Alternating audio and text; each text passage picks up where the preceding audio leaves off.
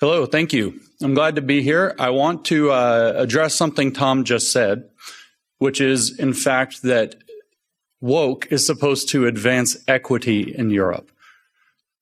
So here's the definition of equity, and see if it sounds like a definition of anything else you've ever heard of. The definition of equity comes from the public administration literature. It was written by a man named George Frederickson. And the definition is an administered political economy in which shares are adjusted so that citizens are made equal. Does that sound like anything you've heard of before? Like socialism? They're going to administer an economy to make shares equal. The only difference between equity and socialism is the type of property that they redistribute, the type of shares. They're going to redistribute social and cultural capital in addition to economic and material capital. And so this is my thesis when we say, what is woke?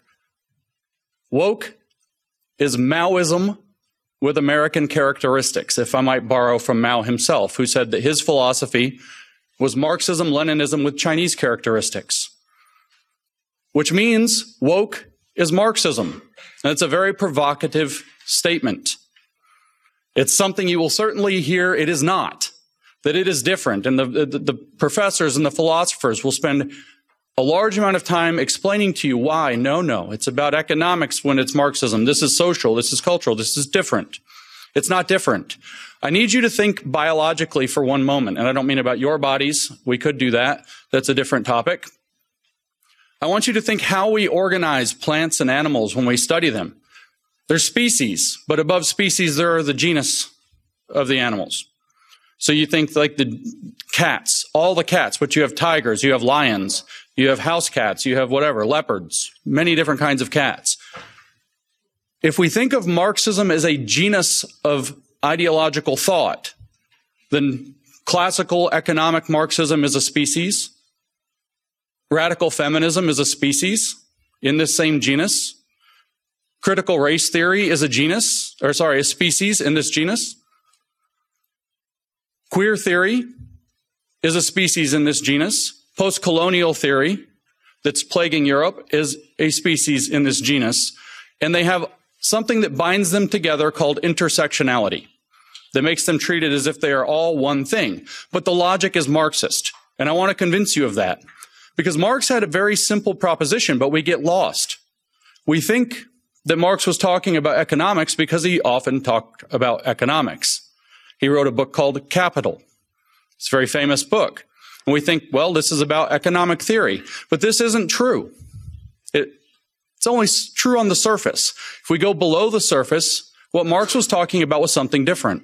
We know what Marx's hypothesis was that we must seize the means of production if we're going to bring socialism to the nations, to the world. We have to seize the means of production. So we have to ask, what does he mean? And if we think that it's about capital, then we miss what he means. If you think it's about the means of production in the factory with a hammer and the means of production in the field with a sickle, then you miss what it means. Because Marx explained what makes human beings special in his earlier writings. And what makes human beings special is that man is a being that is incomplete and knows that he is incomplete. He is a man whose true nature has been forgotten to him, which is social being. He is a socialist at heart who doesn't realize it.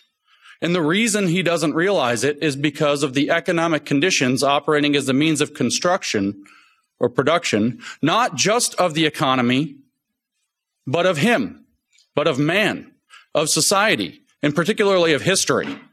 Marx said that he had the first scientific study of history. How was history produced? By man, doing man's activity. And man's key activity was economic activity, as he saw it. And so economic production doesn't just produce the goods and services of the economy, it produces society itself. And society, in turn, produces man. He called this the inversion of praxis. And so when he says we must seize the means of production, and he's talking about factories and fields, he's actually talking about how we construct who we are as human beings so that we might complete ourselves, so that we might complete history. And at the end of history, mankind will remember that he is a social being and we will have a socialist society, a perfect communism that transcends private property, is how he put it. He said, in fact, that communism is the transcendence of private property as human self-estrangement. That's a quote from the Economic Philosophic Manuscripts of 1844. So Marx was interested in controlling or understanding and controlling how man produces himself. And he writes about this exclusively in the 1840s, very deeply. How do we do this? And he looks at the economic conditions and he says, this is where it is. And that's why we get economic Marxism. And that's why we think Marx was an economist. But Marx was never an economist. He was a theologian. He wanted to produce a religion for mankind that would supersede all of the religions of mankind and bring him back to his true social nature. And this is the true fact of Marx. And what the goal was, like I said, is to complete man. So what he said is, well, how are we building man currently? All of his economic analysis is about how are we building man at present through what he called material determinism. And he said, well, what we have is a special form of private property in our society. Our society is organized around private property. And so all of our thoughts organize around private property. In other words, there's a special kind of property that the bourgeois elite class has access to, and then they organize society to exclude everybody else from access to that property through exploitation, through alienation, through estrangement, through oppression. And so what Karl Marx was proposing is that economics becomes a vehicle to separate society into a bourgeois class that has access to a special form of property. The people who have access wish to retain that, so they oppress people and keep other people out of that special form of property. They erect a system of classism to do that. It's enforced by an ideology called capitalism that believes that this is the right way to engage in the world. And what we have to do is awaken the underclass, the proletariat, to the real conditions and the fact that they are historical agents of change, and bring them to do a revolution and transform society so that we would have equity or socialism, whichever word you want. They have the same definition. Now, let's say that we step out. We step back from this species, this economic species, Homo economicus, and we step back to the genus, and we look at this idea, a special form of property that segregates society into people who have, the bourgeois, and the people who do not have, who are in class conflict with an ideology that keeps this in place. And the underclass must awaken with consciousness to fight back and to seize the means of production of that form of deterministic property. And now we say, change out class, put in race. And watch, we get critical race theory falls out of the hat. Just like that. Very simple. In 1993, Cheryl Harris wrote a long article for the Harvard Law Review called Whiteness as Property. She explained that whiteness, or white privilege, constitutes a kind of cultural private property. She says it must be abolished in order to have racial justice. Just like Karl Marx said that in the Communist Manifesto, he wrote, communism can be summarized in a single sentence, the abolition of private property.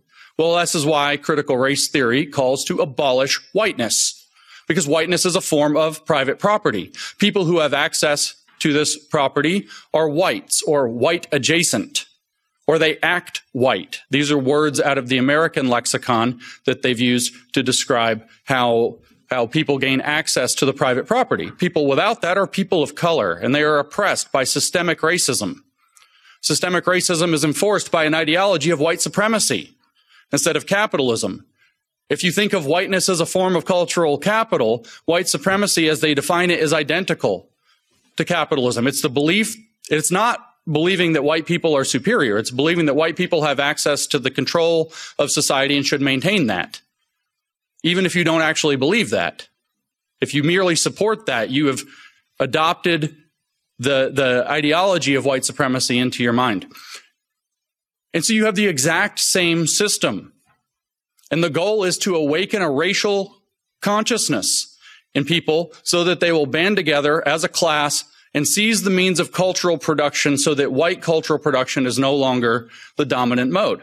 It's a big mystery in Europe, I know, in the UK, throughout Europe, I hear this question again and again. Why on earth is this very American phenomenon about slavery and so on that doesn't apply to our country? Why is it popular here? It's because it's not about history at all. It's not about slavery at all. Those are excuses that they use. It's about creating a class consciousness that's against this form of property called whiteness, that's against the dominant culture that may just be a matter of fact, say, if you're in Europe. That's why. Because it becomes a site by which people can come together and they can channel resentment and try to claim power. I wrote a book called Race Marxism, and I defined critical race theory as it really is in that book on the first page. I said that critical race theory is calling everything you want to control racist until you control it. But couldn't we say the same about Marxism? It's calling everything you want to control bourgeois until you control it. But those mean the same thing. They mean exactly the same thing. But what about, say, queer theory? How is that Marxist? It's very strange, all this gender and sex and sexuality. Well, Tom said, what does woke attack? The idea of being normal. Well, the queer theory thinks that there are certain people who get to set the norms of society. They are privileged. They call themselves normal. They say this is normal. It's normal to consider yourself a man and look like a man and act like a man and dress like a man and eat meat like a man. And then there are women that should be feminine and pretty and all these things.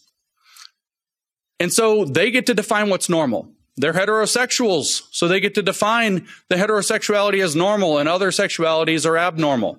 And so you have a conflict across this cultural property of who gets to be considered normal and who is a pervert or a freak or some other term that gets used in their literature.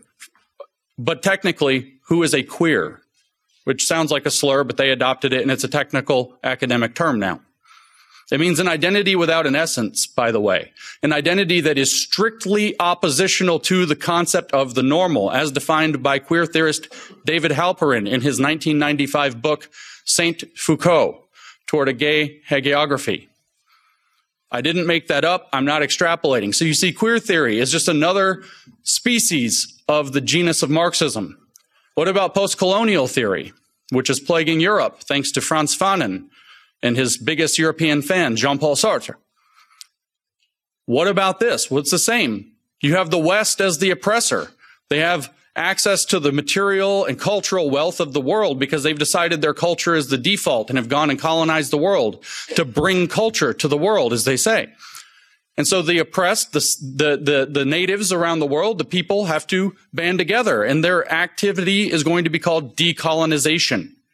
They have to remove every aspect of Western culture. So when they come to Belgium or they come to France or they come to the United States and they say we're going to decolonize the curriculum, or they go to the UK and say we're going to decolonize Shakespeare, this is what they mean. We're going to remove the cultural significance of your cultural artifacts because those cultural artifacts themselves are oppressive to us.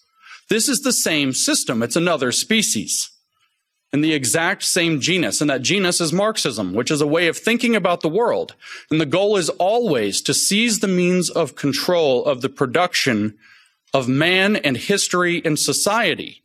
Marx merely believed it was through economic means. Now it's through socio-cultural means. The evolution into this sometimes called Western Marxism began in the 1920s. We had a Russian Revolution in 1917, and this did not happen in Europe. And the Marxists in Europe were confused. And so Antonio Gramsci sat down and wrote out some things. And George Lukács sat down and wrote History and Class Consciousness after the failure of the revolution in Hungary. And they wrote what became cultural Marxism.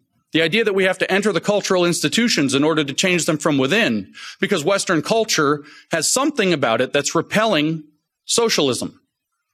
So we have to go inside and change the culture to make it socialist. Now, you aren't allowed to talk about cultural Marxism now. They've categorized this as a conspiracy theory. They say that it is anti-Semitic. This is not true. Antonio Gramsci wrote books. George Lukács wrote books. You can read those books. They have a philosophy. If they don't like the name cultural Marxism, we can use the name that other people at the time used, Western Marxism. So much like I don't know, a virus adapting to the conditions. It changed to try to infect a new host. It worked in feudal societies. Marxism took over in Russia. It took over later in China. It took over in all of these kind of agriculturally driven feudal societies, but it wouldn't work in actual capitalist nations because Marx was wrong. Then several Germans from the Frankfurt School started to study this phenomenon in more depth, and they evolved the idea further. They evolved the idea into what's called critical Marxism. They developed what's called the critical theory. And Max Horkheimer, who designed the critical theory, explained the critical theory. And what did he say? He said, well, what we came to realize was that Marx was wrong about one thing. Capitalism does not immiserate the worker. It allows him to build a better life. So I developed the critical theory because it is not possible to articulate the vision of a good society on the terms of the existing society. So critical Marxism criticizes the entirety of the existing society. Everything is somehow needing to be subjected to Marxist conflict analysis. But how is that to be done? They sought an answer through the middle part of the 20th century, and World War II breaks out. The Frankfurt School comes to America, which in this metaphor is the Wuhan Institute of Virology, because gain of function began to happen on the Marxist virus very quickly. In America, and American universities adopted these professors from Germany. And Herbert Marcuse, writing in the 1960s, said extremely clearly, this writing in 1969, not only did he say capitalism delivers the goods, gives people a good life, makes them wealthy and comfortable and happy, he also said that the working class is no longer going to be the base of the revolution because of these things. In other words, we don't have to be responsible to the working class anymore, which opens up the ability for Marxists who are seeking power to make friends with the corporations. The bosses are no longer the enemy, they're an opportunity. Because the working class is irrelevant. He said the energy is somewhere else. He said it's in the racial minorities, the sexual minorities, the feminists, the outsiders. That's who he said have the energy for a Marxist revolution in the West, not the working class. And so Marxism was able to evolve to abandon the working class. And so what did they do? Well, all they had studied for 30 years was what they called the culture industry. An industry that commodifies and packages culture and sells it back to people. So supposedly stripped of what it actually is, empty, abstract now. And so what, of course, did they do? They seized the means of production of the culture industry, because that's what they do. And so they started to transform the culture industry to sell racial, sexual, gender, sexuality-based agitprop as though that were genuine culture. And so we get concepts like cultural appropriation. We get concepts like cultural relevance, cultural this, cultural that, cultural everything. And it's all provided in pastiche. It's all provided as a mockery of what's really going on. And this evolved in America's highly racialized context. And we ended up with woke, a form of identity-based Marxism, a constellation of Marxist species that all work with the same operating premise but locate themselves in different, and I'll use the German term here for this, folk. LGBTQ is a folk. And they get folkish identity there and become activists. The black community is a folk. How do I know? That's what W.E.B. Du Bois said it would be when he laid down the foundations that became critical race theory later. They think of themselves as nations. Don't they all have flags? Don't they put them on your buildings like colonizers? Don't they hang them in your streets? They think of themselves as occupying nations, but they see themselves as bound together, just like the various colonized nations around the world, in seeking liberation from Western civilization. And so we end up with Western Marxism taking many forms, but with one overarching approach. And the approach that they use, I started off by saying, is Maoist, not merely Marxist. Now you know the theory is Marx. It's just evolved into different species to attack the West at its weakest points through our tolerance, through our acceptance, through our openness, through our generosity, through our best traits, actually. The things that we should be proud of being, the things that we are proud of being. But Mao Zedong knew how to use identity politics. I don't know how you study in Europe, but in America, we have very red-washed education, as we might say. The communists have stripped out all education about communism entirely. You don't learn about it in America at all. So we don't learn anything about Mao.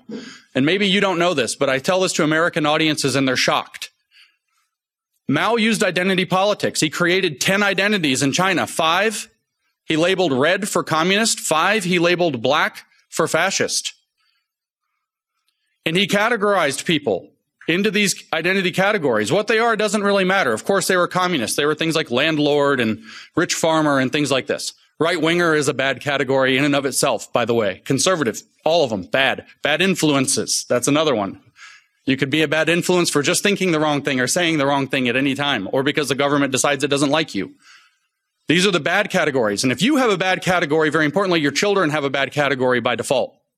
So they create a social pressure for your children to identify as revolutionaries, at which point they get a red identity, a communist identity, a good identity. And they get rewarded for it. And the youth led the revolution in China because Mao did this, identity politics through the children in the schools. This should feel very uncomfortable to you. Because here we have, at least in the United States, we tell our children being white is bad. Being white is oppressive. You automatically hurt people of other races by your very existence. But by the way, if you become queer, we'll celebrate you. And you can create a radical army of people who identify as gender minorities and sexual minorities at 7 years old. You can lead them into paths of puberty blockers and transition, medical transition, which of course Big Pharma profits off of. At 7 years old, behind their parents' back. There's a reason for this. It's the same program that Mao Zedong used to radicalize the youth in China. The only thing different is the identity categories have shifted. It's Maoist cultural revolution with American characteristics, and it's being exported to Europe. And just like how critical race theory has come to Europe, even though it doesn't make sense, it will come to Europe, whether it makes sense or not, and you will have a cultural revolution here too. You guys even had a kind of offshoot one in 2020. George Floyd dies in Minnesota, which has nothing to do with you. And you guys have statues coming down in Europe. Total nonsense. It doesn't matter, though. The point is to destroy Western civilization from within, using Maoist techniques. One last point about Mao to kind of drive that point home. Mao said in 1942 that his formula to transform China was called unity, criticism, unity. First, you try to create the desire for unity. Then you criticize people for not living up to that. Then you bring them into unity under a new standard. Does that feel like what you're being put through? But the words are different. We use words like inclusion and belonging. We'll have a place where everybody feels like they belong. We just want to have an inclusive space. But unfortunately, you have racist ideas and you have to criticize we have to criticize you for those. You need to criticize yourself for those. You need to go study shuishi in Mandarin, exactly like Mao said. And then we can bring you into unity under a new standard, which Mao called socialist discipline, which we in the West would not buy. We call it in the West inclusion. And so we have this new program, and within inclusion we have, or above inclusion actually, we have sustainability. We have a sustainable and inclusive future. I see the Agenda 2030 here with an X over it. The sustainable and inclusive future is the new socialist standard, that we will have freedom under socialist discipline. And Mao said the way that that will work is through what he called democratic centralism. We call that stakeholder capitalism. And my shot at the World Economic Forum is taken because it's one of the things coordinating this. My shot at the United Nations is taken because it's one of the things that's coordinating this. So woke is Marxism. It's advancing through Maoist cultural revolution. It's using Americanized identity categories. And while some of those will not work in Europe, I guarantee you the colonial aspect will. They will find your weakness. They will adapt the theory to fit because it's like a virus that will evolve to its host. And Europe is at great risk. Now, the last thing I'll mention is this risk is twofold. When you endure Marxist provocation, Marxist strategy is always of the same type. It's called middle-level violence. They don't come at you with full-blown Bolshevik assault very often. It's middle-level violence. They provoke, which means if you give in and you do like Jean-Paul Sartre said in his foreword to The Wretched of the Earth by Frantz Fanon, the post-colonial book, he said, the violence is coming. So Europe's best bet is to give it away so that they don't kill you. They'll murder you and take it, or maybe you can give it away, give your culture away, give your countries away, and they'll let you live. They're coming for you. And this is what Europe needs to learn. That's what he says in the foreword of Wretched of the Earth. You can read it for yourself, probably in the original French that I can't read. And I think that's the path Europe has followed. So you can give away. That's one side, because they provoke at the middle. Or you can react and overreact, which sadly Europe has had a rough history in the last century with overreactions. And if you overreact, what will they do? They will weaponize your overreaction for a century, forever, and gain moral authority so that you end up having to give it away later anyway. So you have to stand firm in your principles, but you have to do so cleverly. You have to do so understanding that you're being provoked, which means you don't react as the provocateur wants you to react. You have to outsmart them, which is not possible unless you know the diagnosis of your problem. It's a Polish proverb, never attempt to cure what you don't understand. Woke is Marxism, evolved to attack the West. If you don't understand that, you will not act correctly. You will not cure it. And it will conquer your countries. It will conquer all of Europe, and we will have a very, very long, sustainable, and inclusive future with absolutely no freedom. Because the goal is to make us into what they call global citizens. Have you heard this term? This term is nonsense. There's no global sovereign, so there is no global citizenship. There's no relationship because there's no ruler, and we don't want a ruler of the globe. It's a nonsense term. But they tell you, if you actually read their literature, what is a global citizen? It's somebody, I kid you not, I make no joke. They say this themselves. It's somebody who supports the 17 Sustainable Development Goals of the United Nations Agenda 2030. That's a global citizen. And they say, what are the rights of a global citizen? This is in a book about global citizenship education published 2 years ago. What are the rights of a global citizen? And the answer, one paragraph later, is we're not that interested in rights with global citizenship. It's more about global responsibilities. In other words, slavery.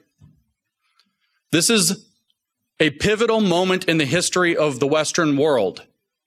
The model that they are pushing us toward, using the means and mechanisms of that place, is the model we see in China. If you want to know what your future looks like if we don't stop the woke, look at China.